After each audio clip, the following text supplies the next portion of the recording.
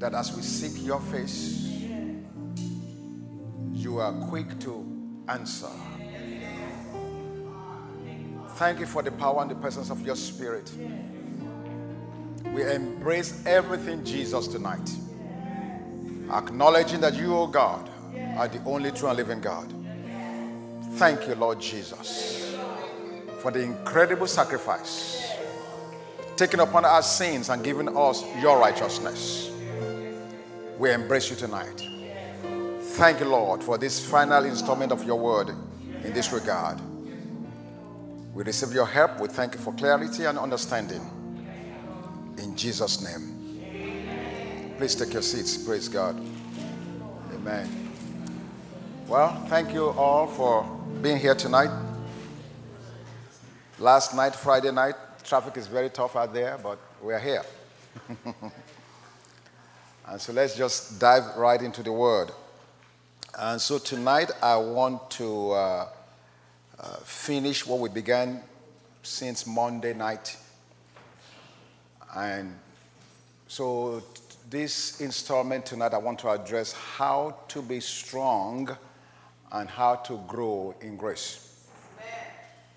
How to be strong, or how to grow and be strong in grace. So again, just reminding us, our focus this week had been, we want to understand the gospel of grace from the perspective of making the lifestyle a system of living.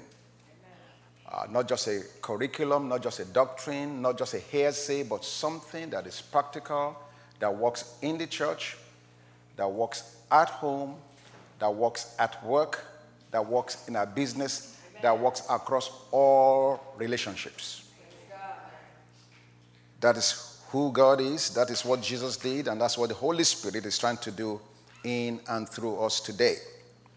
So for tonight, let me take one scripture, then we're going to go to some PowerPoints. The scripture is coming from John chapter 1, verse 17.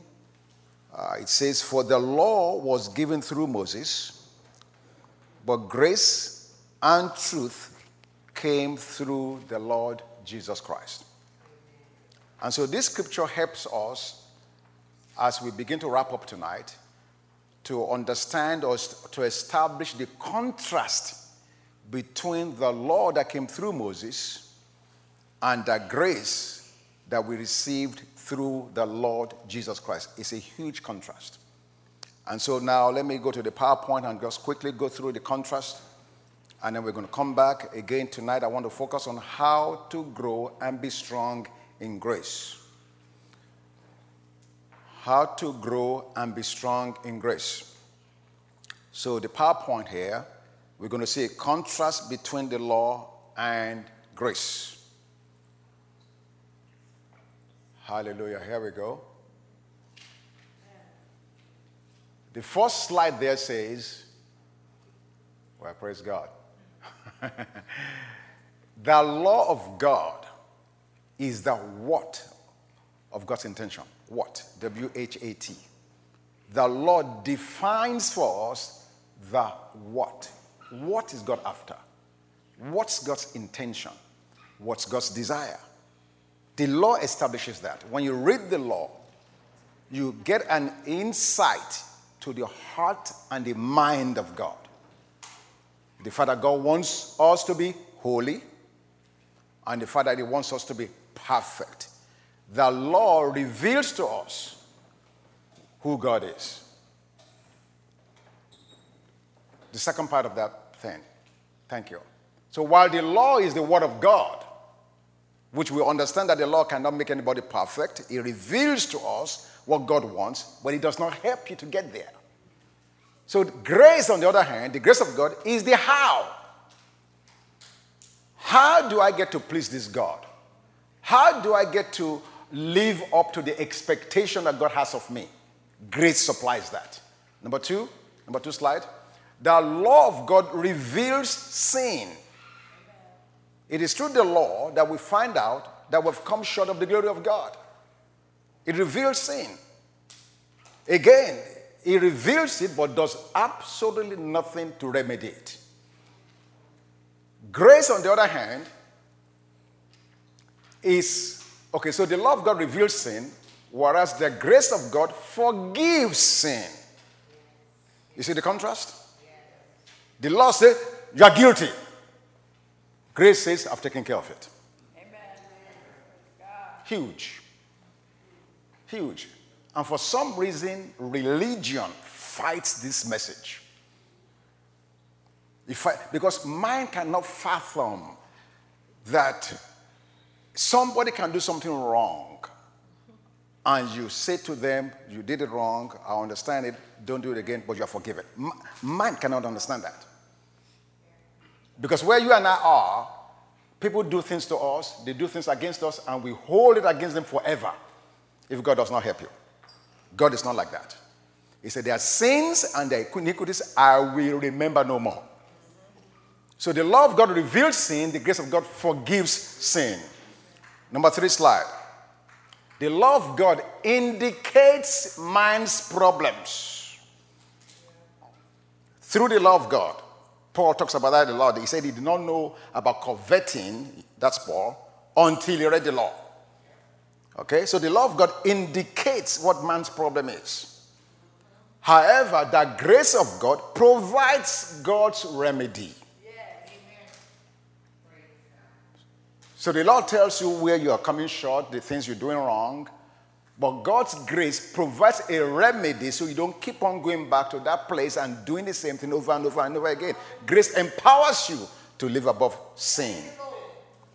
Number 4 slide, the law of God demands performance by man. You have to perform. That's how the law was set up. You do this, I do that. If you don't do this, I will not do that. Okay? So if you meet certain expectations, I will do certain things. But if you don't, then I won't do certain things. Amen? So the law of God demands performance. It was a performance-based system. However, the grace of God offers provision from God. So instead of me trying to perform to meet a certain standard, Jesus fulfilled all of that, fulfilled the performance in and for us. And therefore, through what he has perfected in his performance, it makes grace available and provision comes to us from God. Number 5 slide. The law of God is the standard. The law of God is the standard. You cannot negotiate it. Be holy is be holy. Do not murder is do not murder. That's the standard. So the law of God is the standard, but the grace of God is the means. I told you the other night that God's righteous demands have not ceased. It's not stopped. It's just that now you and I are able to meet those righteous demands of God's law because of the grace of God. God enables us now by grace to meet or to satisfy those demands. So you can begin to see the fallacy for a man or a woman who chooses to remain under the law. So number 6 slide. The law of God is the spiritual measuring rod that evaluates lives. So you look at yourself and say, well, I didn't pray 1 hour this morning. I didn't fast last week. I didn't pay my tithe, and on and on and on. You use the old law measuring standard to measure what you've done. And if and when you fall short, you feel guilty, you feel condemned. The law of God is the spiritual measuring rod that evaluates life. You feel like you're not worthy. You feel like you've let God down. You feel like you're a disappointment. Why? Because you find yourself coming short often. So while the law of God is the spiritual measuring rod that evaluates lives, the grace of God is the nurturing resource that produces spiritual life. And that's why we're here tonight. So that we can be nurtured by the grace of God. So we can be productive, be fruitful, be victorious. Number 7 slide, the law of God tells us of the character of God. The law of God tells us of the character of God. From God's dealing with Israel and for all the things he gave them, you get an insight to who God is, what character what the character of God is. So the law of God tells us of the character of God, whereas the grace of God reproduces that character in us. That is a biggie. That is a biggie. The law of God tells me that God is holy, God is perfect, God is love, God is gentle, He's long-suffering. All of those nice things about God. But the grace of God reproduces in all of us who submits to that grace the very character of God. Amen? And lastly, the last slide here, in this contrast, the law of God is the effect that God wants to see, whereas the grace of God is the curse, C-A-U-S-E, the curse that brings forth that effect. Amen. So in those slides, we are able to see the contrast between the law and the grace of the Lord Jesus Christ. Now, having clarified that, having put that aside, let's go to Acts chapter 20, in verse 32. Again, the goal tonight is how to grow and be strong in grace. How to grow and be strong in grace. Acts 20, verse 32. So Paul is talking. He says, "So now, brethren, I commend you to God and to the word of His grace, which is able to build you up and give you an inheritance among all those who are sanctified." Do you know the reason why this is so important? Everything we've talked about all week, and in particular tonight. I do not know any believer, any church, or any pastor that you will ask and say, "Oh, Pastor Lee, do you believe in the grace of God?" Everybody says yes. If you asked me that 7 years ago, I said, yes, of course I believe in the grace of God. I don't know any man or woman of God anywhere, whether they're Baptist, Lutheran, Methodist, it doesn't matter. If you ask them that simple question, do you believe on the grace of God? Everybody says yes. Even unbelievers say they believe it. No, seriously. Seriously. So much so, we coined the phrase, "say your grace before you eat." That's how commonplace that phrase grace is. But that is the power of the deception that's in it. Because while I would have told you that 7 years ago that I believed in the grace of God, I had no idea what I would have been saying.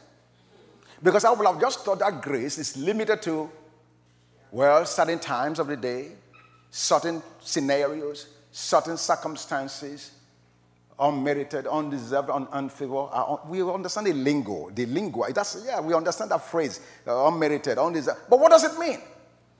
In practical living, what did it mean? So we throw around these words, we throw around these phrases, of which we really do not know the implication. And I did not realize what the implication was until I started really diving into the word and really studying the subject matter. And so that's why we are doing what we're doing all week. I don't want you to be presumptuous that because you hear the word gospel of grace that you understand what it means. Or that you understand how it works. Or that you understand how to use the grace of God as a system of living, as a lifestyle. That's what we're talking about here this week. Not just a doctrine that you pray, you say grace when you eat, you understand God's unmerited favor. What does it mean? In practical reality, Jesus and His finished work is intended to affect every area, every sphere of our lives and existence. Bar nothing. Bar nothing. So now, back to this verse. "So now, brethren, I commend you to God and to the word of His grace." Now, this is towards the departure of Paul. He's getting to the later part of his ministry here. He perhaps will not see these folks any longer. Think about that. If you are living parting words with your family, or with your friends, or with your company, your last words, what will it be? He could have told them, let me give you 7 steps in how to, in prosperity. He didn't say that. He could have told them, let me give you 7 steps in how to really, really be successful. He didn't do that. He said, so now, brethren, in other words, after everything I've done and said among you, I commend you to God and to the word of his grace. Why? Because I'm no longer going to be with you. But one thing I can leave you with that I know will always produce in your life is the word of his grace. Think about that. Why, Paul? Why are you doing this? What is this word of grace supposed to do to me? Which is able to build you up and give you an inheritance among all those who are sanctified. In other words, Paul is saying, if you can get this right, all right, if you get this right, you're free, you're done. Why? Because this word is able to build you up and give you an inheritance among all those who are sanctified. Now, I don't know about you guys, but I traveled to some places whereby from time to time I see uncompleted buildings. Buildings that were started, but they're uncompleted. They're all over, all over the place. You just see them, no roofs, no windows. You know that someone at some time began the building, but they abandoned it. Or some of them are uncompleted, and you can see people managing, trying to live in them. And because of that, they're exposed to elements and certain conditions that is not good. Are you hearing what I'm saying? So the implication here is, please go back to my scripture. So the implication here is, to be built up is not automatic. That's what Paul is saying. So now, brethren, I commend you to God and to the word of grace, which is able to build you up. Which means if you don't take this word of grace, you may have started the journey, but you may not finish it.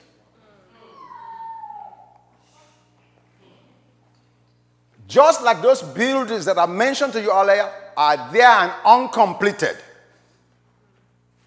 Because somebody did not continue in the building. So we see buildings that were started but never finished. Or they littered the whole place. Some of you guys know what I'm talking about. So the point I'm making here tonight is, yes, we hear the gospel of grace. Yes, we are learning about Jesus' finished work. But I'm telling you, that is not enough. You have to press yourself in, open yourselves to God, and continue to walk in this gospel of grace so that you may be built up. You will not be like those unfinished buildings. The second scripture. 2 Timothy chapter 2, verse 1. So being built up is not an automatic process. 2 Timothy chapter 2, verse 1. Praise God.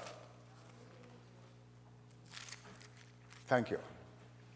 You therefore, my son. Again, Paul here is writing from the prison. And he recognizes that perhaps he may not see Timothy again, the son that he has raised in the Lord. And in his final communication to him,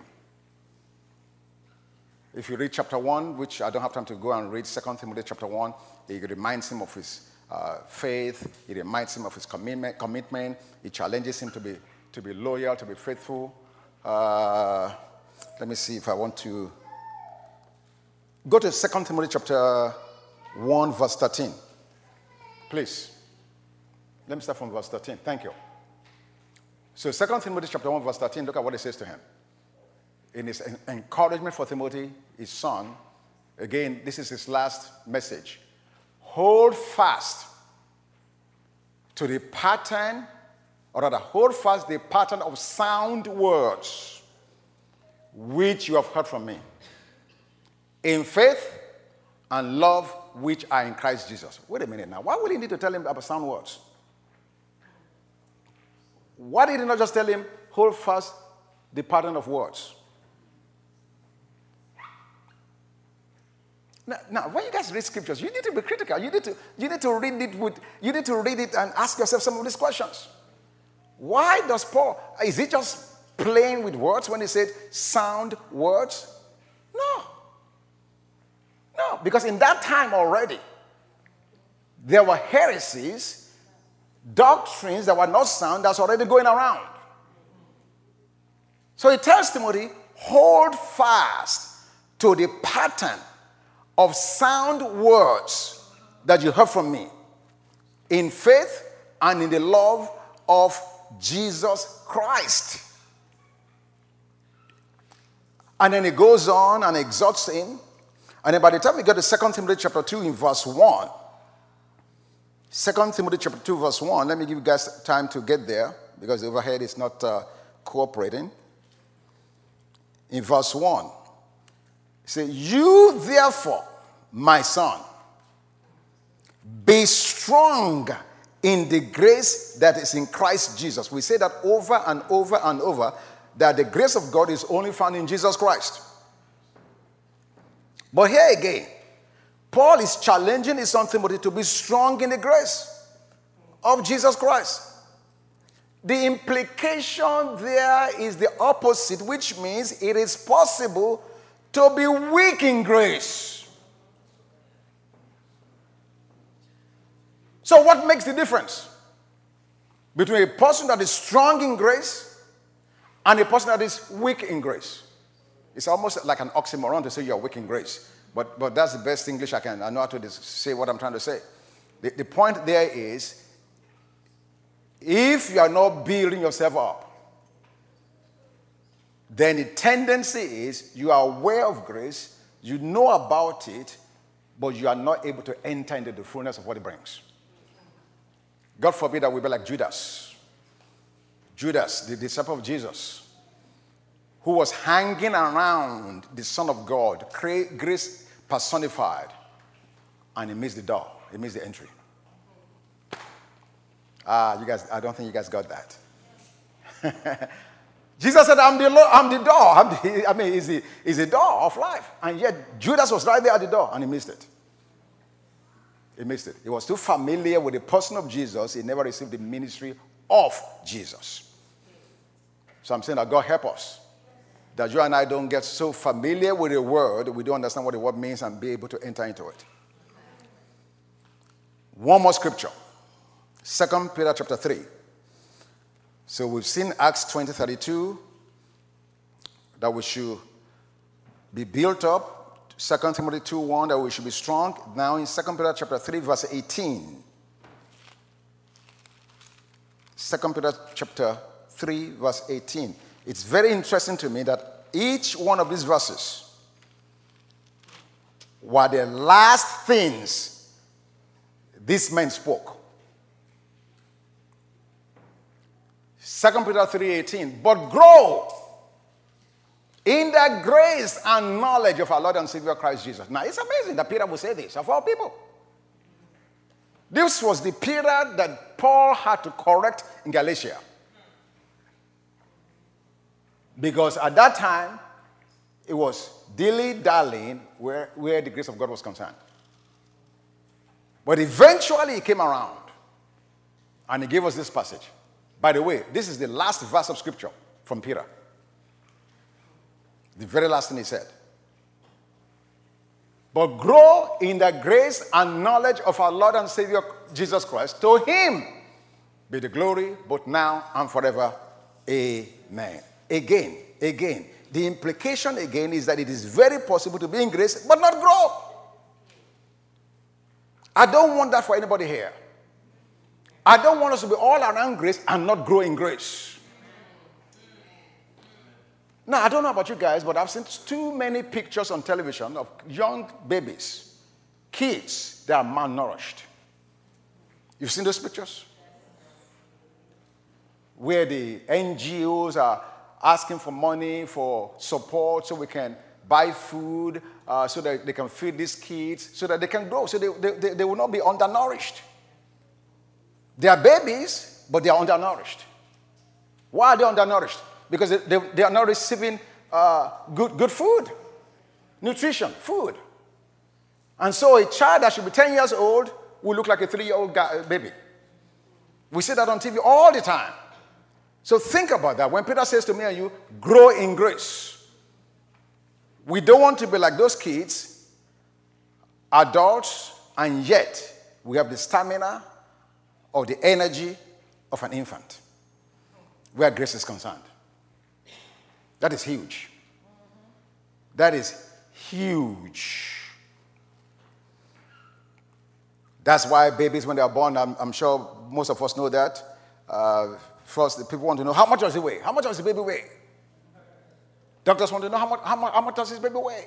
And then all the postnatal visits to the doctor at the early stages of the child, when they're growing, they always weigh them. Why? They want to monitor their progress, that they're gaining weight properly, and they're progressing well. Why? Because if they're not growing like they should, then there will have to be an intermediary recourse to correct that situation. Amen? Now, the question now tonight is, like I said to you tonight, I want to address how to grow and be strong in grace. How do we grow? How do we become strong? Peter answers that question for us very beautifully. 1 Peter chapter 2. 1 Peter chapter 2, verses 1 to 3. Therefore, lay aside all malice, all deceit, hypocrisy, envy, and all evil speaking. Aha. As newborn babes, we just use their illustration. Desire the pure milk of the word. Why? That you may grow thereby. If indeed you have tasted that the Lord is gracious. Go back to that verse 2 for me again, one more time. That verse 2. Look at what Peter said.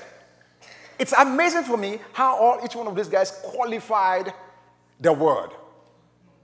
Paul said sound words, which means there are some words that are not sound. All you have to do is turn on the TV and radio. You hear words that are not sound. Here Peter says, desire what? The pure milk. Implication. There are milk out there that is not pure. What happens when you drink milk that's not pure? Your stomach will run. You literally sleep in the restroom all night. Amen. But Peter says, don't just get milk, pure milk. Why? That you may grow thereby. The only way you grow, you receive the pure milk of the Word of God. And then it qualifies it in verse 3. If indeed you have tasted that the Lord is gracious. Is there anybody here tonight that has any doubt that God is gracious? Hallelujah. Now, let's begin to really now move on. So how do I now become strong? How am I built up in grace? Let's now go in the Amplified Translation to the 2 Timothy chapter 2, verse 15. This is very, very, very critical now. 2 Timothy chapter 2, verse 15. Amplified, if you got it. Thank you, ma'am. Study and be eager and do your utmost to present yourself to God approved. Tested by trial. We're not going to just approve you just because you say you're approved. We're going to take you through the fire. We want to find out if what you're wearing is real gold. The only way to find out is pass it through the fire. If it comes out, it's not melted, your skin is not dark, we know it's gold. Okay, let me lay that one alone. Now look at the next sentence.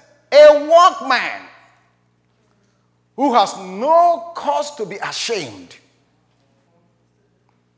correctly analyzing and accurately dividing, which means rightly handling and skillfully teaching the word of truth. Whoa, that is a lot. Ladies and gentlemen, I submit to you, this is where we have a problem in the body of Christ. That verse of scripture right there. That's it. It's not just a matter of reading the scriptures. You must understand certain things about don't let me get ahead of myself. Okay, let me just deal with this right now. Amen. Yeah. Thank you for Ariel for that. Amen. Now, notice what it says. Present yourself to God approved, like a workman who has no cause to be ashamed. I don't know about you guys, but I've given, my wife and I have given fabrics to some tailors to sew for us. We are eager. Oh man, we have a function we're going to wear this outfit for. We are dreaming about it. Oh man, I can't wait for that thing to get here. We anticipate this fabric, man. This is going to be nice. We're going to launch it. Finally, Moji, the fabric arrives, being sewn by the tailor. One sleeve is like this, the other one is here.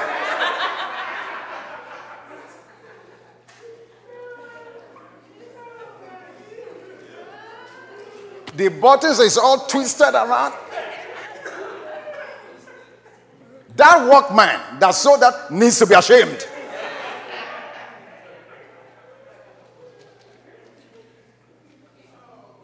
Or you bring a repairman to your house to fix something. By the time they get through fixing it, the situation is worse than it was before they came. That workman needs to be ashamed. So God is saying to you and I, when it comes to the approach of the study of the Word of God, we should approach it with a mindset like a workman that can guarantee and say, yes, I did this work. I stand behind it. I'm not ashamed of it. Take it anywhere, it will stand. A workman that needs not to be ashamed. Jesus was a carpenter. As a carpenter, do you imagine that Jesus made a table that when you put plates on it, the table fell down and just broke to pieces? Or do you imagine he made a chair that you sat on it, everybody fell down the ground? Or perhaps the furniture he made had to be the best that could have been made in his time. A workman that needs not to be ashamed. That's what God is calling you and I to be. How do we become that workman that needs not to be ashamed? We have to correctly analyze and accurately divide, which means we have to rightly handle and skillfully teach. It's not these shotgun lessons you are hearing on TV and radio every day. No, I'm sorry. No. It has to be correctly analyzed and accurately divided. Most of what you and I have heard and are hearing are nothing but mixtures. You guys of this computer age, you will understand cut and paste. You take from here, you paste it together, you put it there and say, this is it. And we cause nothing but confusion because we've not accurately, correctly analyzed what we put out there. Folks, you can make the Bible say anything. I hope you understand that. If somebody is trying to commit suicide and they need your biblical endorsement, you can just tell them, what do you want to do? Go and do it quickly.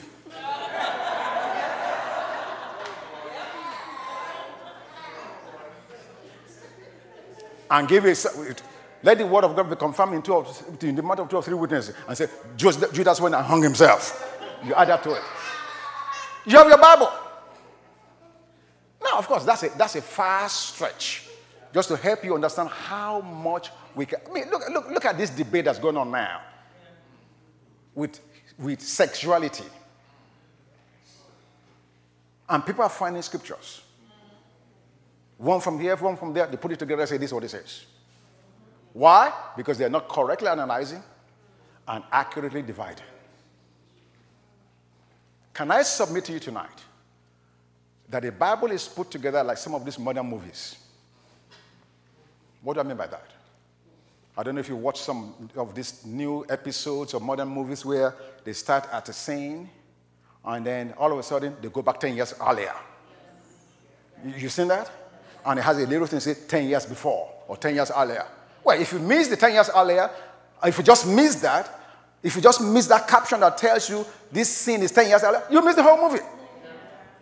Because you'll be wondering, well, this doesn't make any sense. What are they doing? I'm back and forth. And I always ask my wife, is this now or before? What? I mean, I can't watch a movie by myself. I have to have an interpreter.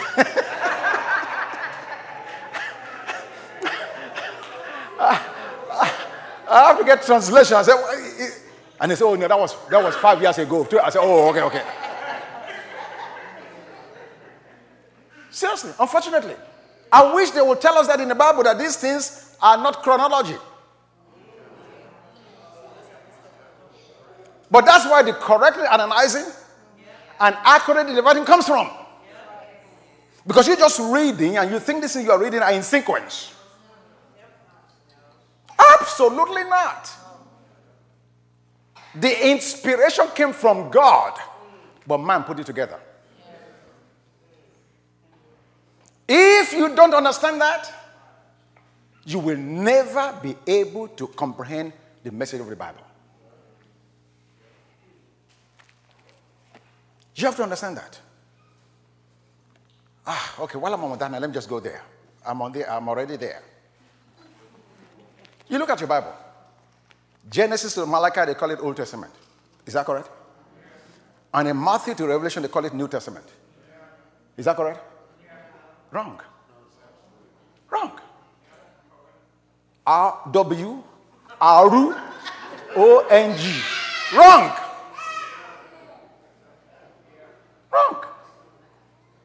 Basic things that if you don't take the time to talk, so you just be confused. That's where the confusion comes when they said, well, Jesus said it. It's in red. Yes, he said it. And yes, it's in red. But everything he said, 99% of it was the Old Testament.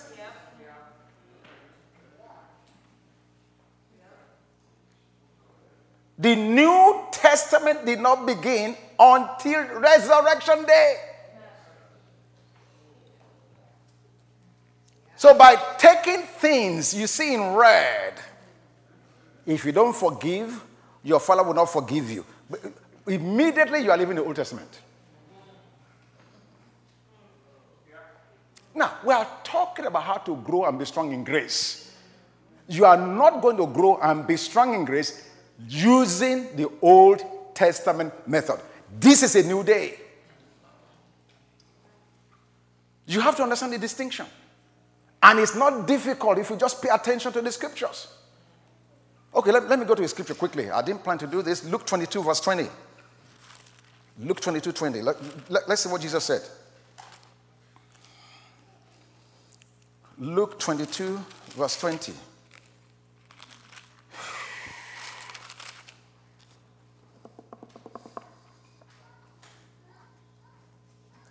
Likewise, he also took the cup after supper, saying, this is the new covenant in my blood, which is shed for you. So right there it's telling you, new covenant does not start on the shed his blood. He told you. Very clear. I'm not making it up. New Testament. What is a testament? A will. A will. Hebrews tells us. God help me find that scripture. I think Hebrews chapter 8. Let me find it quickly. I didn't plan to say this or do this. Hebrews chapter 8. What's the... No. Is it chapter 9? Yes, chapter 9, verse 16.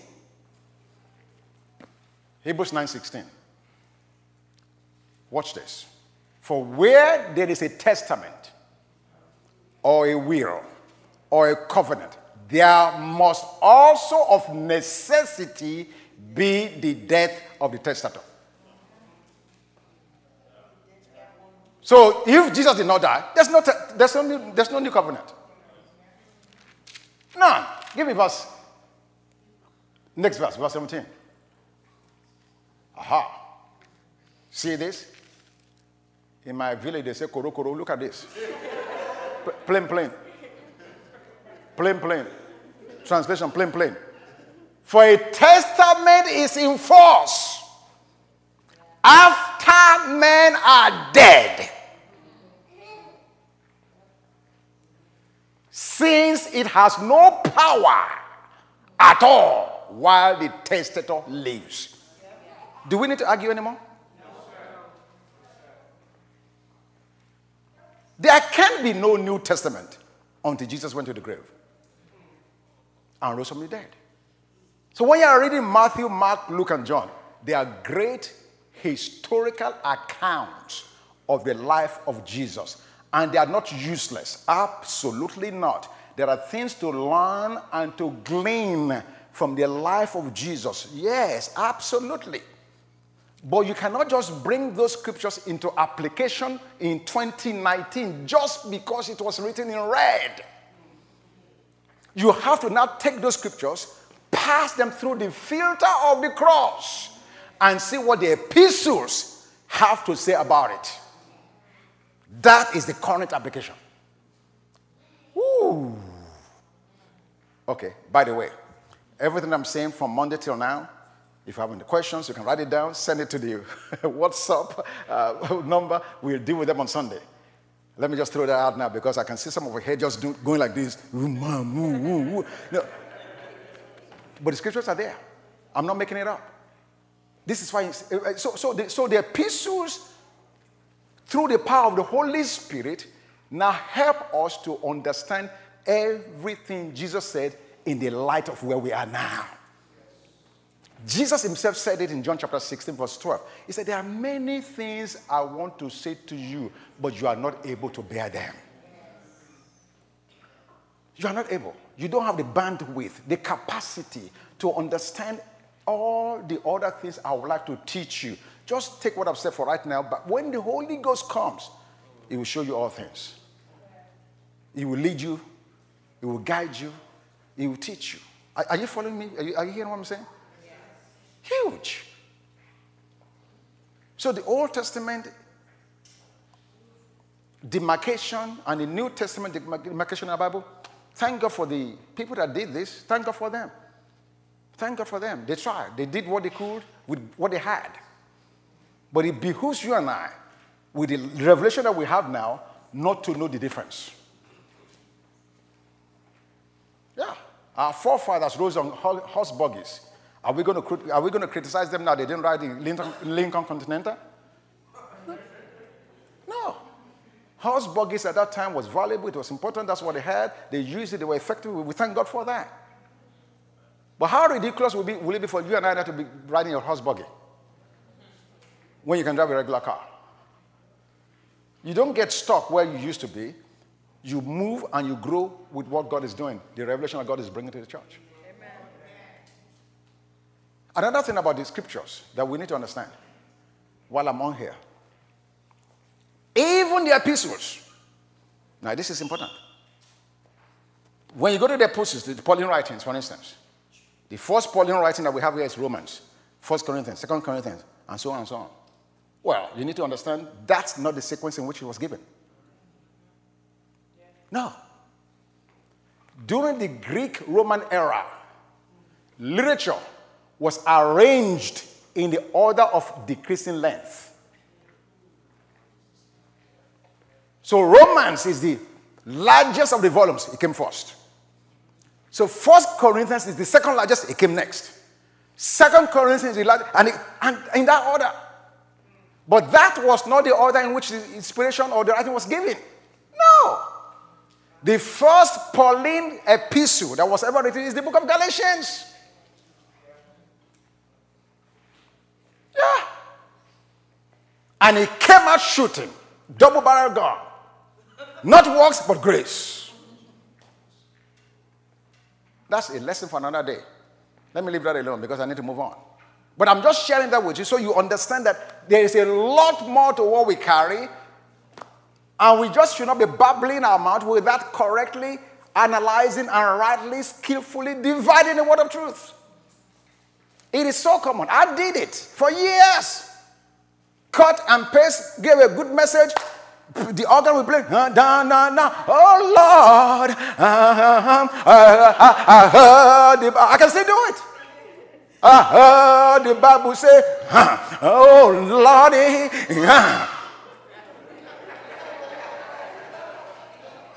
You learn those things, don't forget them. If my people, which are called by my name, shall humble themselves and call up my name, of course. And the crowd will be aroused. Hey, preacher, preacher! And the enemy will be waiting for them at the door. Buzzer!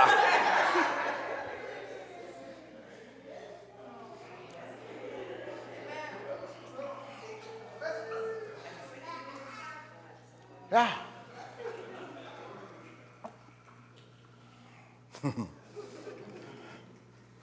So when you understand how to correctly analyze and skillfully divide, certain things become very obvious. Certain arguments dissipate. We don't even argue about them any longer. The issue of, for instance, forgiveness. Jesus said, if you don't forgive, you will not be forgiven. He was speaking under the law. That was the law in the day he was speaking. But since the law, since we're in grace, that's no longer in fact. No. He still wants you to forgive. Forgiveness is always needful. He wants us to forgive, yes. But the issue of forgiveness is no longer a contingency. It's not going to say, well, if you don't forgive, you'll not be forgiven. No, because now forgiveness is now given through and because of the blood of Jesus. End of story. I don't have to earn forgiveness. Forgiveness is given. But if I don't understand that, because I've been in churches where preachers were actually almost in fisticuffs over this issue. Yeah. In Maryland, two years ago. Yeah, it happened. Yeah. Because somebody preached a message, they asked a question, and he answered it. He said, no, that's not true. Jesus said it is in red. If you don't forgive, you'll not be forgiven. And the guy was trying to tell him, but now Paul said this in Ephesians chapter 4:32, because you've been forgiven, now you should forgive. He said, oh, that's the problem with you grace preachers. You exalt Paul more than Jesus. That was his argument. Very foolish thing to say. Because where did Paul get the revelation? Galatians chapter 1, verses 11 and 12. Paul says Jesus gave it to him. And Jesus already told us, there are a lot of things I have to say to you, you will not understand. Lack of knowledge. People are destroyed for it. Okay, let's move quickly. So what are the implications? You must understand that all the Bible is written for us, but not all is written to us. You must understand that all the Bible is written for us, but all of it is not written to us. Now that sounds like a contradiction. What do you mean it's written for us, not written to us? Okay, written for us. We see there, it says, it says, okay, for instance, it says, if your eyes offend you, pluck it out. How many people is going to pluck their eyes out tonight? Nobody. Why are you not obeying that? If your hand offends you, cut it off. It's in the Bible. Nobody seems to be obeying that. I don't understand why you guys are so disobedient. Yeah. We understand that those things are written for us, but not to us. Nobody's bringing turtle doves to church. I didn't see anybody bring a ram last Sunday. Where are the rams and the bullocks and the goats? For some reason, we selectively take some things and say, no, we shouldn't do them any longer. What's the criteria for that choice? No, the Bible is written for us, for our learning. We read that last night, Romans 15:4. But all of it is not written to us. We have to be very careful. It's like being in a house. Perhaps my wife is on the phone, I can hear what she's saying, but I don't know what the other person on the other end is saying to her. I'm just hearing what she's saying in response. But I don't know the question or what is being said to her. I cannot leave the place and say, I understand the conversation. No, I don't. I only had one side. That's what happens when we read scriptures and put them out of context.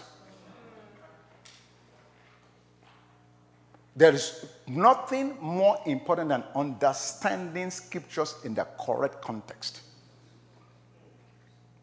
Very, very important. Okay, now, so what are the implications as we close? Number one, as you continue to grow in grace,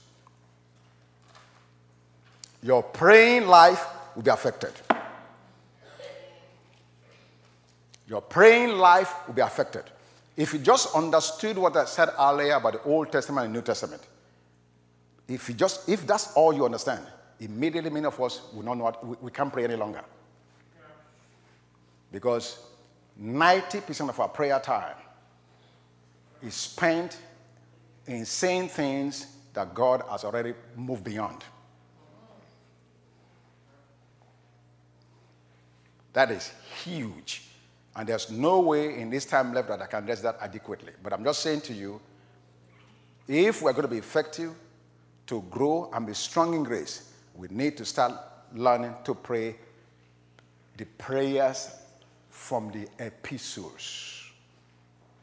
The prayers from the epistles. We read the scripture the other night, Jeremiah chapter 17, verse 5, where it says, "Cursed is the man who trusts in man, whose hope man is," and the Bible goes on to say, the arm of the flesh is going to avail to nothing. But then it says something in that verse that's very powerful. I think verse 5 or 6, where it says, "He will not see when good comes." A man that depends on his own performance or his own resources will not see when good comes. What's the implication? In the New Testament, good is already here. The problem is not that there's no good. Good. God has done good things for us. The problem is I don't know where he is. I don't see it. So the prayer of the New Testament should be, say, God, open my eyes. Amen. Let me see your provision. Let me see your favor. Let me see your blessing.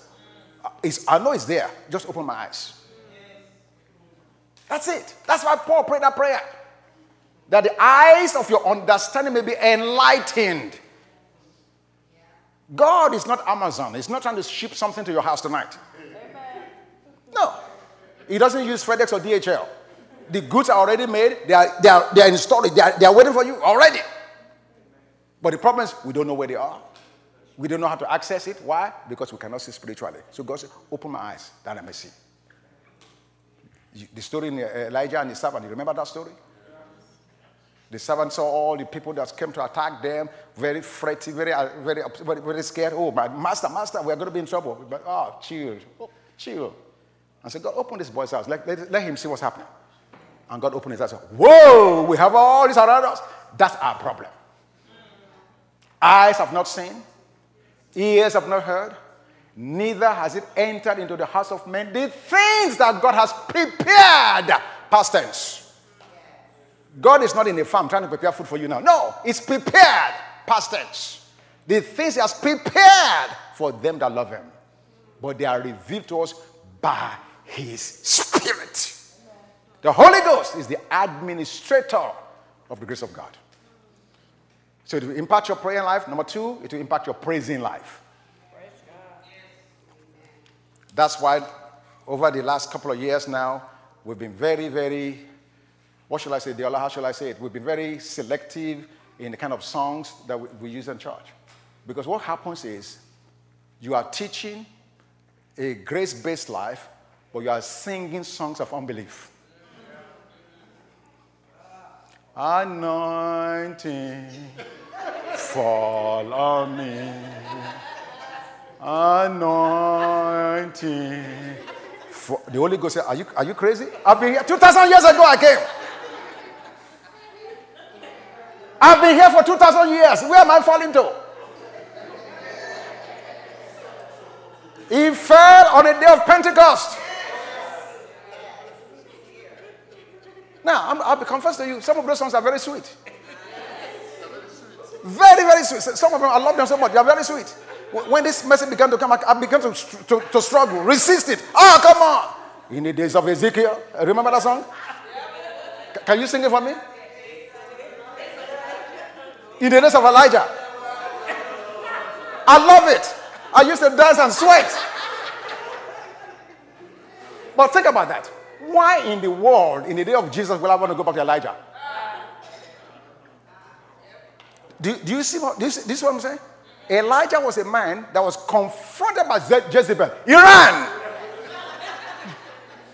He ran. Jezebel, a woman, confronted the prophet. He ran. So now I want to go back to the days of Elijah. And every time I see a woman that's strong, I start running. No. I need to begin to feed my spirit with the songs that confirm and nurture the grace of God in my life. That I'm loved, I'm chosen, I'm adopted, I'm healed, I'm saved, I'm perfected. Why? Because faith comes by hearing and hearing by the word of God. And likewise, unbelief comes by hearing. And hearing by the words of the flesh. Yeah. Jesus said it right. In the book of Mark chapter 4:24. Mark 4:24. Let's just go there quickly. Mark 4:24. Then he said to them, take heed what you hear. Please don't put me in a church environment where you're going to feed me with law, flesh, and unbelief. No. Not anymore. Take heed what you hear. Then there's another scripture. Luke 8:18. Luke 8:18. So it says, take heed what you hear. Then Luke 8:18, it says, take heed how you hear. Very critical. Very critical. And so this brings me to this final point. You have to be discerning in what you are listening to. You cannot expose yourself to every and any preacher. I'm sorry. You can't. And like I just told you, some of those preachings sound good. I enjoy some of them myself. But I'm matured enough to hear some things and say, oh, nope, that's not right. Oh, nope, that's not right. But if you are not there and you just expose yourself to all these things, you take them all in and you are going to be confused. No. Please, please, you guys know I'm a very simple person, but I'm going to tell you, most of what you hear on TV and radio is absolute, complete junk. Absolute, complete junk. Men and women that's cutting and pasting. They pull it from here, they pull it from there, put it together, and they do like what I used to do, begin to hoop. Oh, Lord. The Bible says. Yeah. And you are wondering why nothing is happening. You are wondering why you're not making any progress. Why? You are receiving mixtures. And God has already promised mixtures will not grow. You can't. You can't expose yourself to just anything. I can tell you, and this is just worldwide actually. This is not just United States. Worldwide. I can tell you the messages I can listen to, I can count it on this one hand. Yeah. Listen. I've been here about 25 years now, and I'm telling you, I'm confessing to you that for 20 of those 25 years, I was a mixture. I was the king of mixtures. Yeah. Until God opened my eyes. Yeah. Yeah. That's a fact. I mean, for instance, what I just told you, Old and New Testament. What you just heard, like that simple statement, you don't know how many preachers don't understand the distinction. That would think Matthew, Mark, Luke, and John is New Testament. When the Bible clearly says there cannot be a New Testament or a Testament unless there's a death. I didn't make it up. I showed you the scripture. Yeah, mixtures. Mixtures. So I want to challenge you. Begin to hear accurately and begin, like what Jesus said, take heed what you are hearing. Don't just submit your ear to any junk. It's like somebody says, listen, this is my, shoot me with AIDS. You know AIDS is going around. Just put AIDS in there. Just shoot me. That's what you're doing. When you yield yourself to just anything out there because they call it gospel. What gospel? What gospel? No. I don't listen to just anything. And they'll tell you, the person worship team, the other will tell you, if I hear a song and I just say a lyric that's slightly unbelief, hey, halt it. No, because there must be synergy. What we're preaching, what we're singing, what we're praying, and that's why we're changing the praying format. That's why you see new folks praying now, because we want to empower as many people as possible to pray in the right way. And that's why some of these places where prayer is taking place, nothing's happening. Listen, we are not going to get New Testament result if we don't use New Testament method. It's not going to happen. So, because you're here tonight, I have a gift for you. A gift. There are 3 devotionals out there. I'm done now. I'm done. I know I went a little beyond time. I'm done. 3 good devotionals out there that will help you to grow you in the gospel of grace. Jesus' finished work. 3. The first one, Andrew Womack. You are aware of that already, Dr. Onofak. Andrew Womack has a devotion that is good. The second one, by Joseph Prince. It's also good. But you know, with everything, there's good, better, best, right? Good, better, best. The best one that I found, the best one, I have the Andrew Womack, have Joseph Prince, but the best one I found, right there, Day by Grace. You get it electronically, on Kindle. I bought mine for $9.99. Dela got his for $8.99. I guess he had more grace that morning than I did. You have it on your mobile device. Very simple, but some of the things I'm sharing with you tonight, it's so, you just take it up. Just read it, meditate on it. Yeah. And sometimes I read it in the morning, and throughout the day I go back 2 or 3 more times and just read it, just refresh myself again. Very simple. But it's day by grace. That's the only way you're going to grow. You nurture yourself, you expose yourself, and in time, you'll be built and you'll be strong in Jesus' name. Amen. I'm done.